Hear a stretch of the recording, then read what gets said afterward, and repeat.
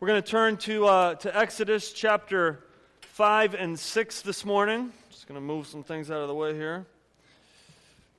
Exodus chapter 5. If you're new to the Bible, just simply go to the table of contents and you can find the page number for Exodus. And that's where we will be at today.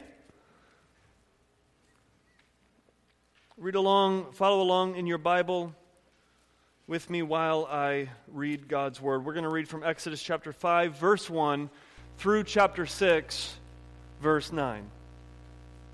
Afterward, Moses and Aaron went and said to Pharaoh, "Thus says the Lord, the God of Israel, let my people go, that they may hold a feast in the wilderness." But Pharaoh said, "Who is the Lord that I should obey his voice and let Israel go?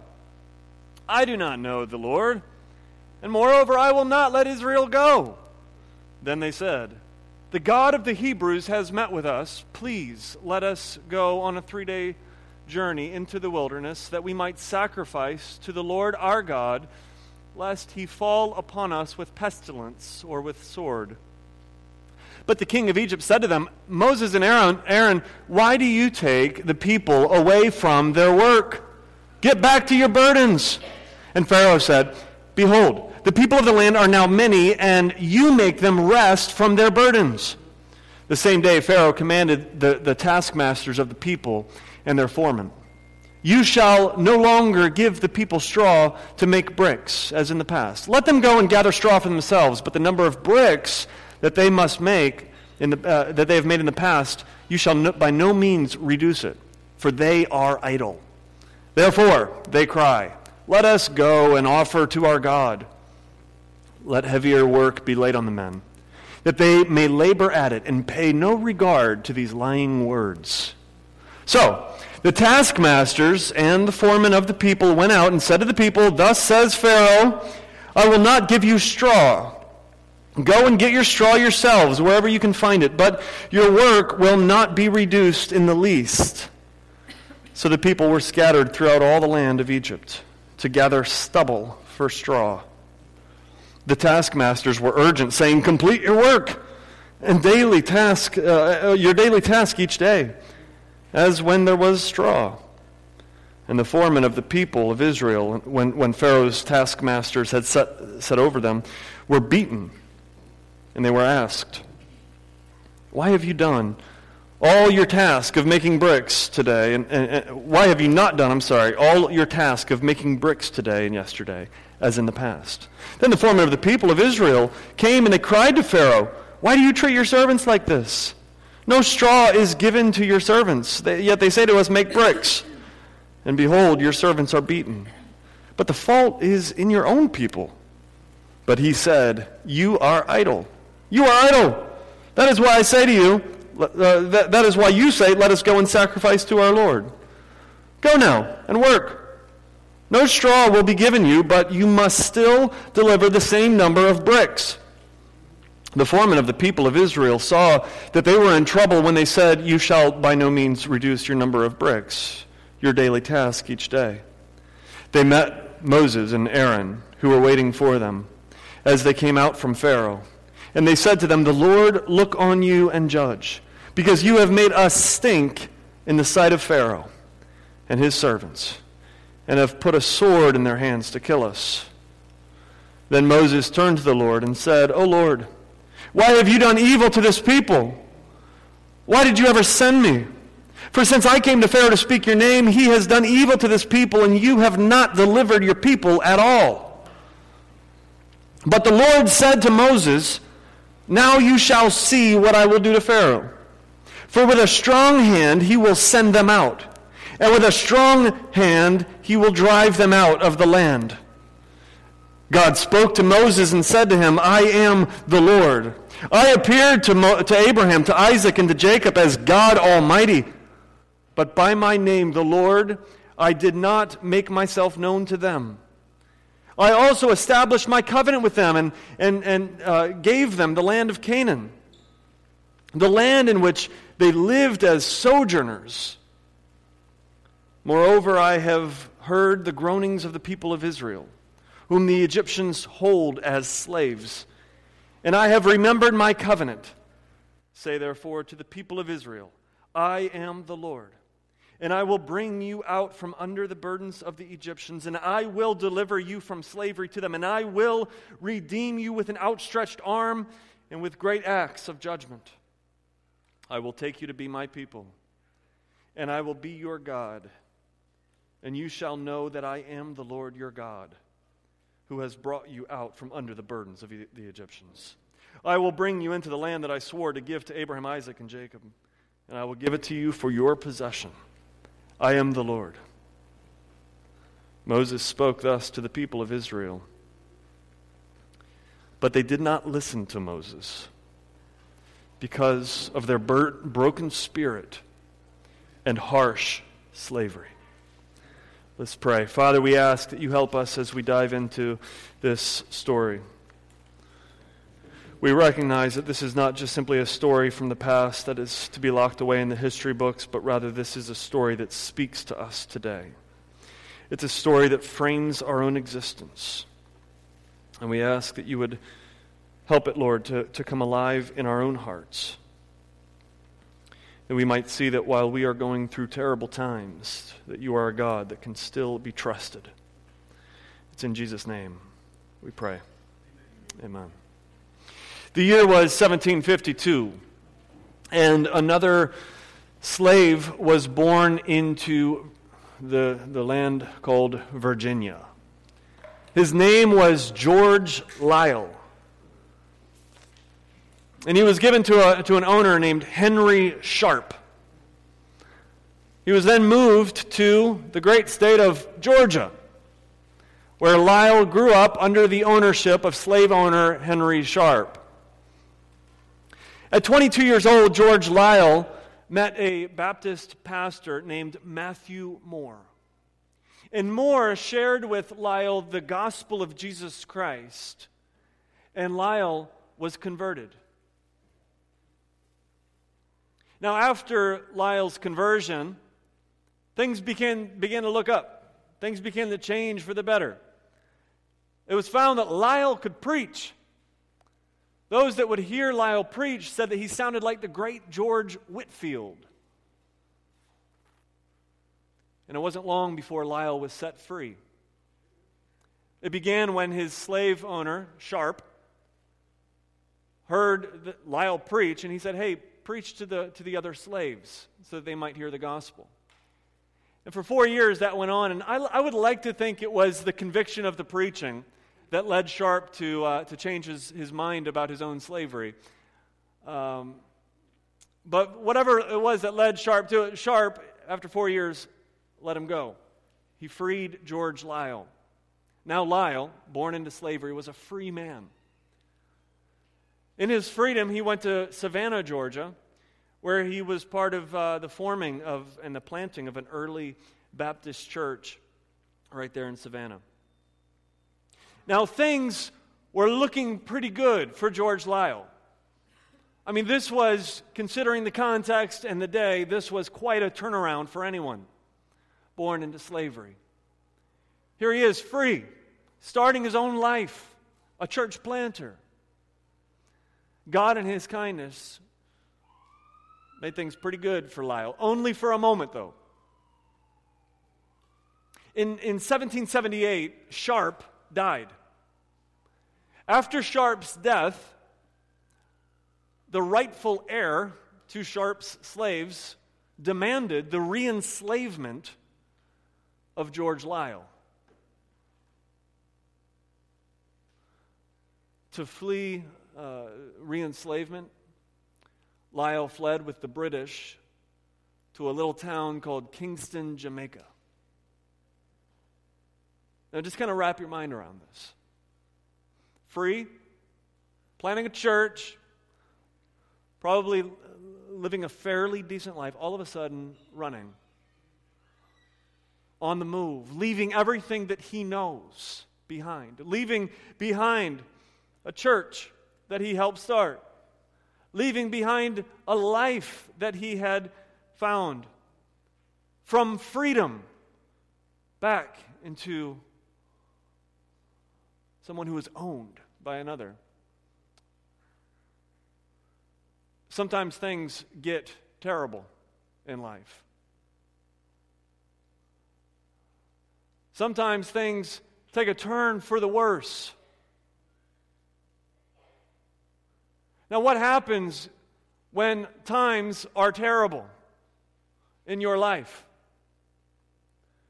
What happens when everything is looking good and then all of a sudden things just simply look bad? I want to show you two opposing verses. Look in your Bibles at chapter 4, verse 31. And chapter 6, verse 9. It says this, "And the Lord believed. And when they heard that the Lord had, or the people believed, and when they heard that the Lord had visited the people of Israel, and that he had seen their affliction, they bowed their heads and they worshiped him." Now we see here, this is where our story left off last week, by the way. The people are rejoicing. Things are good. They are going to be free. But then we jump forward. Look at chapter 6, verse 9. Moses spoke to the people, but they did not listen to Moses. As a matter of fact, they're repulsed by Moses. The people moved from rejoicing to repulsion just like that. They received the word from Moses, we're going to be delivered. And now they're repulsed by Moses. Question I want to ask is this: how did that happen? How did they go from rejoicing to repulsion just like that? Despising Moses. Despising the word of God. Well, the surface reason is because things got terrible for them. Life was really bad for them. There's an old saying that goes, things get worse before they get better. You know, that's often true with the way that God moves. God will be on the move, and things get worse before they get better. You know how many people that I have had the opportunity to just walk with in their faith, and they become a Christian, and things get worse? I can give you a couple biblical examples. When you think of David, King David, anointed as a young man to be the next king of Israel, right? Do you remember this? And then what happens shortly after his anointing? King Saul, current king, turns on the man, and David is running for his life, hiding out in caves, wanted, a refugee. Or we could think of Jesus' own example. The disciples are following Christ, and they know that this is the Messiah who's going to be lifted up and glorified, only to follow him to the cross. They watch him being stripped. They watch him as he's beaten. Things often in God's timing get worse before they get terrible. Now, this sermon is for those of you who are going through terrible times. If you're not going through terrible times, if everything's good for you right now, praise God for that. But knowing how life is, it's likely that terrible times will come, so I want you to listen in anyway. But if you're someone who says, you know what, times are terrible right now, I hope this sermon helps you. What makes times terrible? Well, at the root of it all is sin. What makes times terrible? You could say the ramifications of sin. That's sickness, death, sorrow, sadness, mental illness, or the effects of sin, rather. The ramifications of sin, which would be the consequences of sin, the consequences for your own failure, the temptation to sin, the pain of feeling that sense of draw can make times terrible. The guilt of sin, the nagging failure. If times are terrible for you, I hope you are helped this morning. Now, jumping into this story, if this was a movie, it would be there would be 5 scenes. All right, so let's just walk with this for a second. 5 scenes in this part of the story. And I'm going to give each one of these scenes names to help you remember it. All right? Scene number 1, Moses before Pharaoh. Now, in our culture today, it seems kind of strange that someone who is a slave or of the slave people would have an opportunity to stand before someone like Pharaoh, right? But actually, that was the custom of the day. In the ancient world, the great kings, it was expected of them to see and to hear the complaints of everybody and anybody in their kingdom. And so here we get to this point in the story where Moses is actually standing before Pharaoh. This is somewhat of a climax in and of itself. And Pharaoh, or from the get-go, Moses is a screw-up. You might remember that God told him in chapter 3 to take the elders with him when he meets with Pharaoh, and and Moses only takes Aaron. Took the wrong people. You might remember that God said to tell Pharaoh that God had met with him. And as you see right there, he doesn't start off with that. He doesn't even mention it until after Pharaoh says no. You might remember that God said to say please. But he goes in and he immediately just has this demanding tone. All right, this kind of sets the stage for the entire story, where we see the word of God, the instructions of God, just ignored. And Moses kind of doing his own thing. Now, scene 1 ends with Pharaoh angered, right?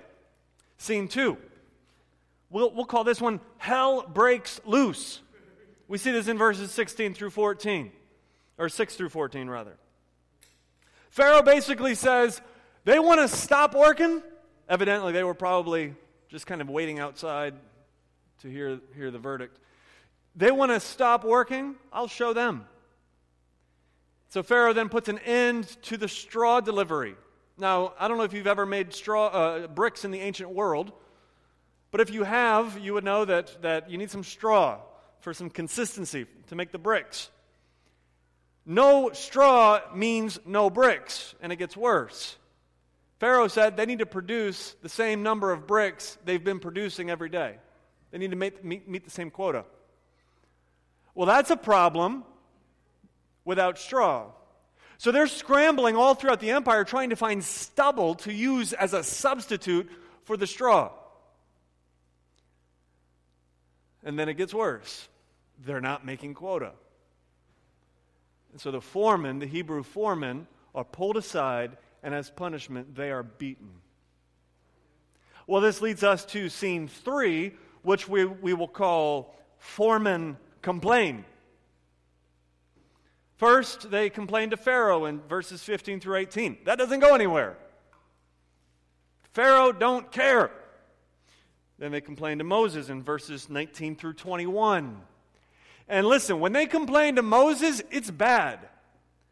They essentially damn Moses. They curse Moses. They say, you have made us stink. And they curse him. May God be against you. Scene 4, Moses and God have a chat. First, Moses talks. And he complains. And we'll get back to that in just a minute.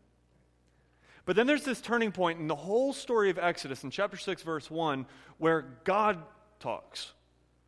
And God, when he speaks to Moses, he reintroduces himself. And he assures Moses that he will save them, that he will bring them out of slavery in Egypt. And then God directs Moses back to Pharaoh. It says, do it again.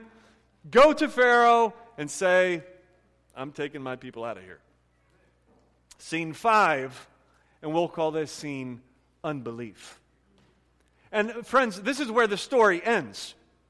Things just kind of drop off here. This is like a season finale cliffhanger, where it just stops with unbelief. Moses goes and he tells the people again, and the people, it says, they don't believe him. And then Moses goes back to God and he says, look, if the people of Israel don't believe me, if your own people don't believe that you are God and that you're going to deliver them, Do you think Pharaoh is going to believe? Absolutely not. And this is where it stops. This is where we're at. From rejoicing last week to repulsion this week. That's what strikes me in this story. How is it that Israel went from rejoicing to repulsion just like that? I'll tell you how. They never learned what it means to trust God during terrible times. They never learned that their faith is a faith that must be tested. They never learned that all true faith is tested faith. You know, all throughout the Bible, we see that. All throughout the Bible, we see that there is no true faith that is not tested. God tests, if you are a Christian, God tests every single one of you in some capacity, in some way, to see if you will turn from Him. To see if your faith will be proven to be genuine. 1 Peter chapter 4, we see that suffering should not be viewed as strange by a Christian. 1 Thessalonians 2, we see that all genuine faith is tested faith. In James chapter 1, which Sade read this morning, we see that those who persevere through suffering are people who that receive a crown of righteousness. In Matthew 4, Jesus himself explained it this way. He said there are seeds that are planted in the ground, and then there's a plant that grows. The sun then comes out and beats upon the plant, and the plants that wither, the plants that can't take the sun, they don't have the root system, the structure to take the scorching heat that comes. Those plants that wither and die are an example of a false faith. There in James 1, you might have heard Sade say, as she read it, true faith takes the heat. It takes the scorching. It's tested. Meaning this, if you want to know whether or not you have a legit faith, then you need to go through some terrible times. Since all true faith is tested faith, our call this morning is to trust God during terrible times. Now that sounds nice, right? It's easy for me to say from my position right now. You're going through terrible times, trust God. Well, first of all, what does that even mean? What does trust even mean? Let me give you a quick example. You're all trusting right now in your chairs. All right? This is like the age-old example of trust. You have a pretty good reason to believe that this chair will hold you. It's held you in the past. You've seen it hold other people. All right, there's probably a name of some brand on there that's a pretty reputable chair maker. And without even thinking about it, you sat down in the chair. That's quite an act of trust. All right, you could have broke your caucus this morning. What does it mean to trust God? It means to sit down and rest in who God is. All right, but again, even that's easy to say, but what does that mean? What are we to trust in? Let me show you Israel's poor example, all right? We can learn from Israel's poor example this morning. And from their poor example, we can learn what it means to trust in God through terrible times. I want to show you 3 ways that we can trust God, or that we should trust God during terrible times, based on their own poor example. Number 1, trust all of His word during terrible times. All and word being the key words there. Trust all of His word during terrible times. You see, Israel didn't hear all of God's word. They didn't trust all of God's word, only a portion of it. Let me explain it this way. We have a membership at the YMCA right around the corner. And the YMCA has a pool. And I hear at least 2 or 3 times a week from one of my kids, can we go to the pool? Because my kids love to swim. And when I hear that, usually I'll say something along the lines of, if you can get your homework done in time, and if I can finish what I have to do, and if the pool is still open by the time we finish all of that, then we can go swim. And they hear, we can go swim.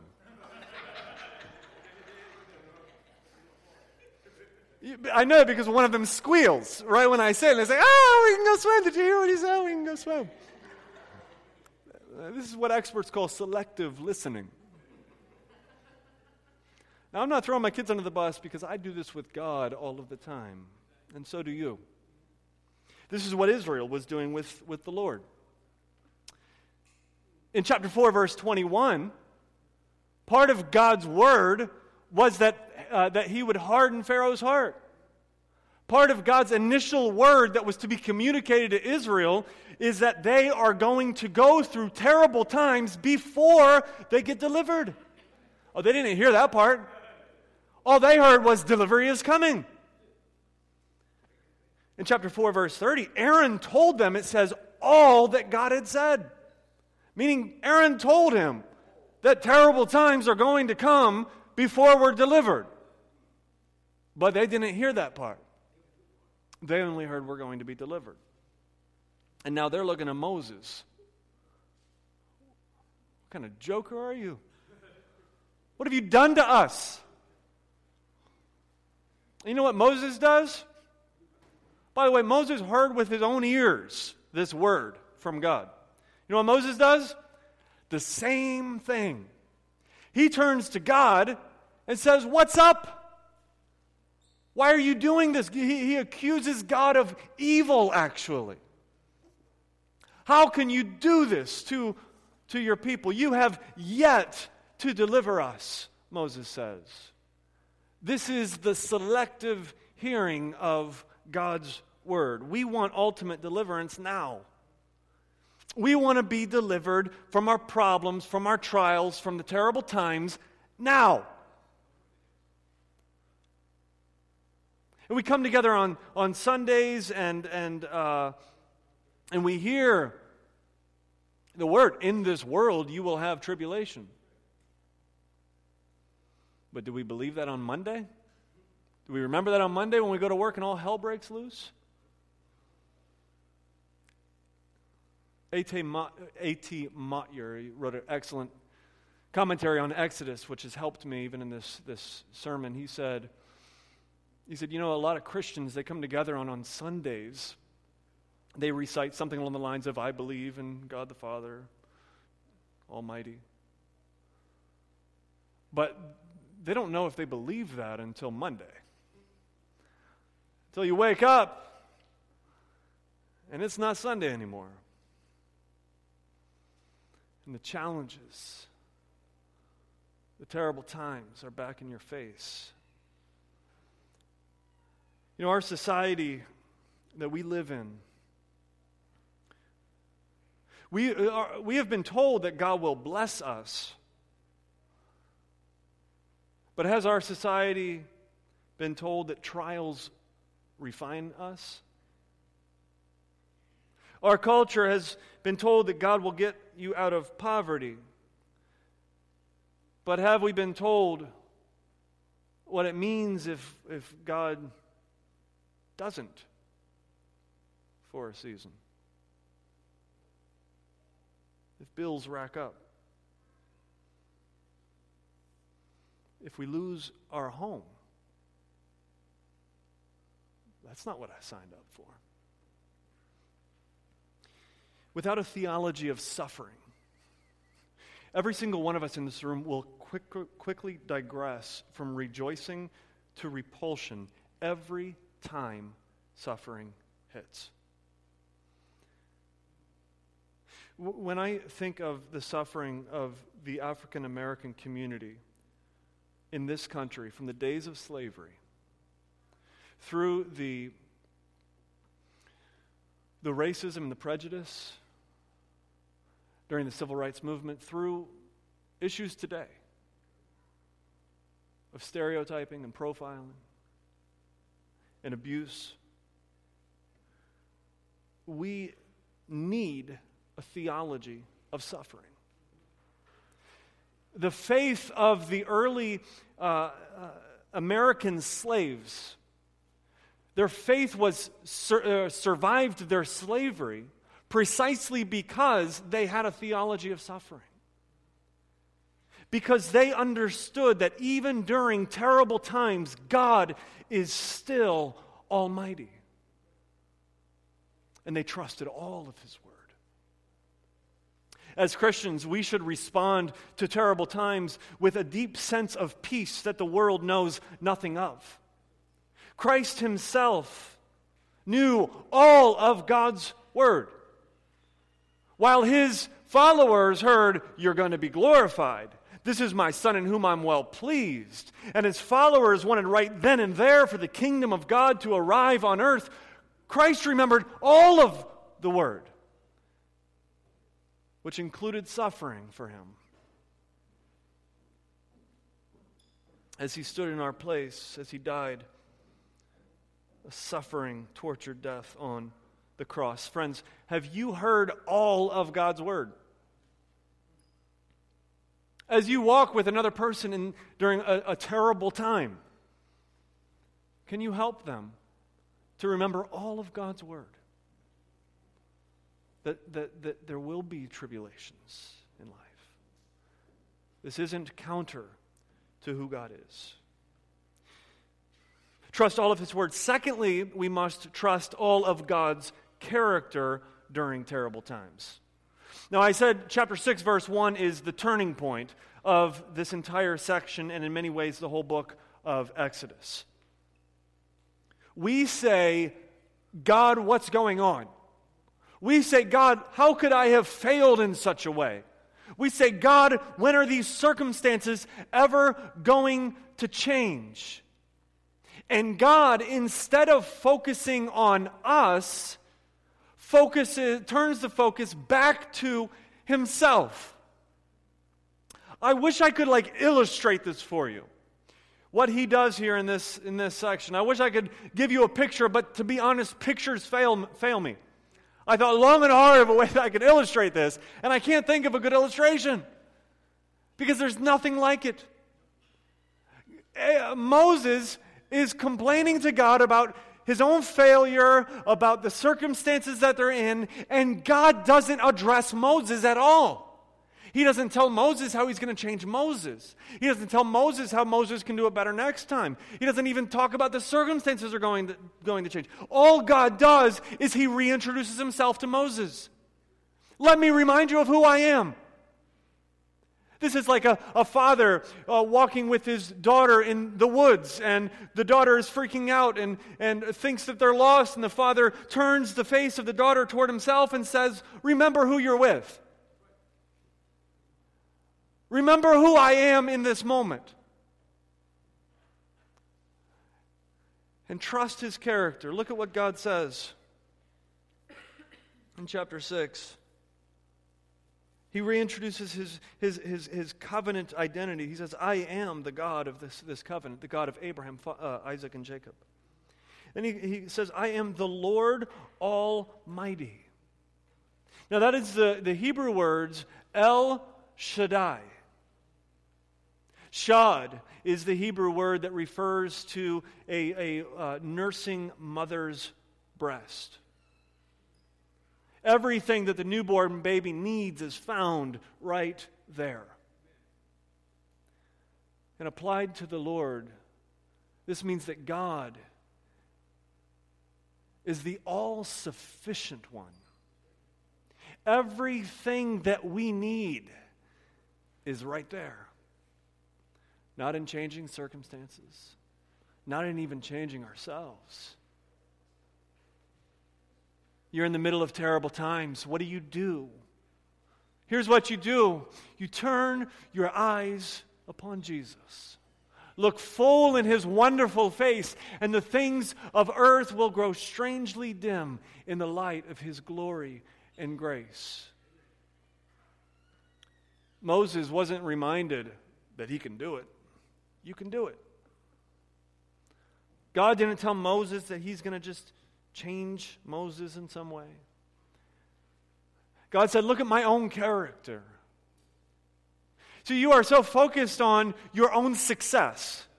You're so focused on doing better in some way, making yourself better, getting yourself together, trying to propagate your ideas and your visions and your dreams in the world. And God wants you to look at Him. He wants you to stop looking at yourself and turn your eyes upon the all-sufficient one. Because it's in Him that you find all that you need. You're going through terrible times in your marriage. God wants you to know of His own character, that He is one who laid down His life for His bride. You're going through issues of being a single person. Be reminded that God is a friend that sticks closer than a brother. No one cares for your work. No one cares for you at work. Know that God cares for you.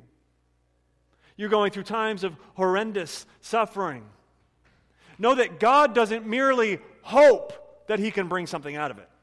It's not like God just allows something to happen in your life and He's sitting back and like, I hope I can turn something out of this. My goodness, this is a tough one. No. God is the sovereign God, the providential God. God has ordained this moment in your life precisely because He is going to do something good and bring something good out of it for you. And what is that? At its very core, that is a faith that is refined and as pure as gold. Thirdly, trust all of His promises during terrible times. Trust all of His word, trust all of His character, and trust all of His promises during terrible times. I'm running out of time here myself, but let me briefly just show this to you. He reiterates to Moses the promises. God says, I will, look at these verbs, I will bring you out. I will deliver you. I will redeem you. I will bring you not only out, but I will bring you into the promised land. I will give you the promised land. God has promised to us that we will one day be glorified, that all of our desires and our wants will be met, that we will one day be free from the shackles of sin and the shackles of death. Deliverance is yours, and God is coming to you, and He's reminding you, it's coming. It's here, but it's not yet. It's coming. Freedom is yours. He even goes on, He says, I am the Lord, which signifies a sense of not just dominion over as king, but relationship. It signifies a sense that God is not distant, but He is relational. This invites the reader to say, you are my Lord. You are my King. You are my friend. You are my hope. This means that all of God's promises are my promises. We sing this song, we've been singing it lately, by faith. The chorus says this, we will stand as children of the promise. We will fix our eyes on Him, our soul's reward, until the race is finished and the work is done. We'll walk by faith and not by sight. Faith in what? Faith in the promises of God. Faith in the character of God. Faith in His word, every bit of it. And this is a faith that is refined by fire. This is a faith that is refined when Pharaoh's heart is hardened. This is a faith that is refined when you go through terrible times. When we go through terrible times, will you sit down and rest in who God is? Will you trust even when no one else does? The story comes to a quick halt in verse 12. And there's somewhat of a commercial break that happens. Like literally just like a cliffhanger. And then there's like genealogy about Moses, which is very common in ancient literature. Some summary material. But it's a true cliffhanger. Because in this moment, nobody believes. Pharaoh doesn't believe, and Israel doesn't believe. And the question that we're left with at this climax is, does Moses believe? Does Moses trust God? Will Moses do what God has commanded him to do, even when all odds seem against him and nobody believes? How much does your faith depend on others? Meaning, if nobody else believed, it just unpopular. Everything, every bit of it, every single one of us. How much does your faith depend on others? Now, don't get me wrong, we need each other, all right? I'm not advocating for a Lone Ranger kind of Christianity. This is exactly why we come together every Sunday, Sunday after Sunday, so that we can be encouraged in our faith together, so that during the 6 days of the week when we are not together, and we look around and nobody believes, that we might remain firm. Even when we fail, we are reminded of Jesus. You know, when Jesus went to the cross, he was the only one that believed. He walked alone, abandoned by his disciples, and abandoned by every single one of us. We turned from him. You know, we're not saved because we believe. We're saved because Jesus believed for us. And the God-man, Jesus Christ, died in our place. Do you know him? Do you have a relationship with him? Have you turned your face toward him? And has the things of the world indeed dimmed in the light of his glory and grace in your life? Let me leave you with 2 questions to chew on. Number 1, when God's timing doesn't match yours, will you still trust him? You know, we live in a microwave culture. We don't want to wait for the Pop-Tarts to toast, so we stick them in the microwave for 3 seconds. Right? Got to have everything like this immediately. And in this microwave culture, when God doesn't move as quickly as we want him to move in our life, will you still trust him? You want deliverance now. You want freedom now. You want success now. You want happiness now. Is God moving slower in your life than you want him to? Are there any aspects of your life in which the life to which you are called that are just simply taking longer than expected? Are there any trials that you're facing right now? Terrible times that you're walking through that, according to your own logic, should be done with? Like, we should be past this right now, God. He's not moving according to your own timetable. Will you still trust him?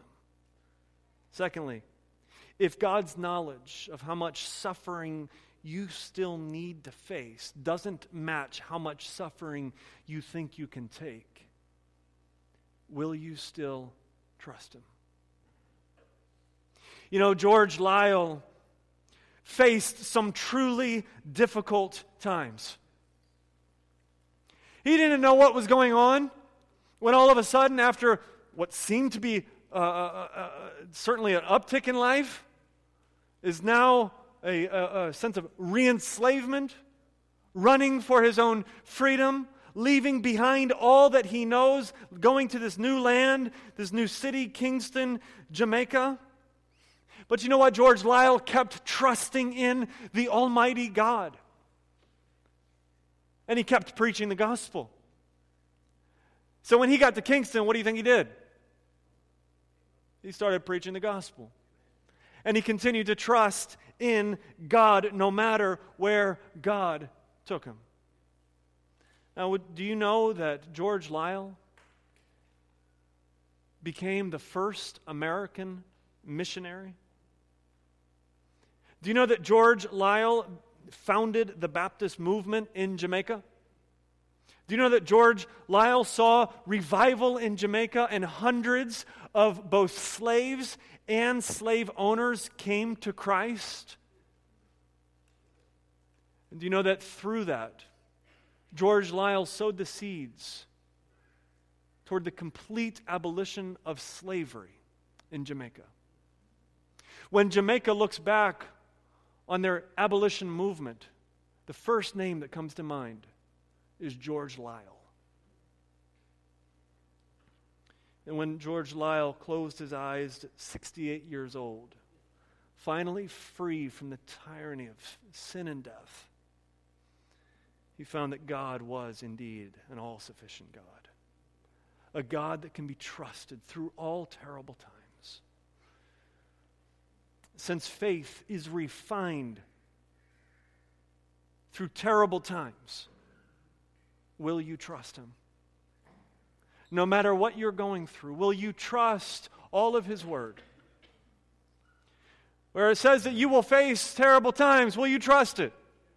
Where it says that the trials that you go through will refine your faith and will produce a faith that is as pure as gold, will you trust God in what He's doing in your life? Will you trust His character? Will you look to Him instead of your own problems, your own faults and failures? And will you trust His promises? That He has not abandoned you. And that all of His promises have found an amen in the death, burial, and resurrection of Jesus Christ. Cling to Christ during terrible times. Let's pray. Father, we ask that you would strengthen our faith. As terrible times in many ways are inevitable, they are coming and they are upon us. We ask that we would have a faith that would remain,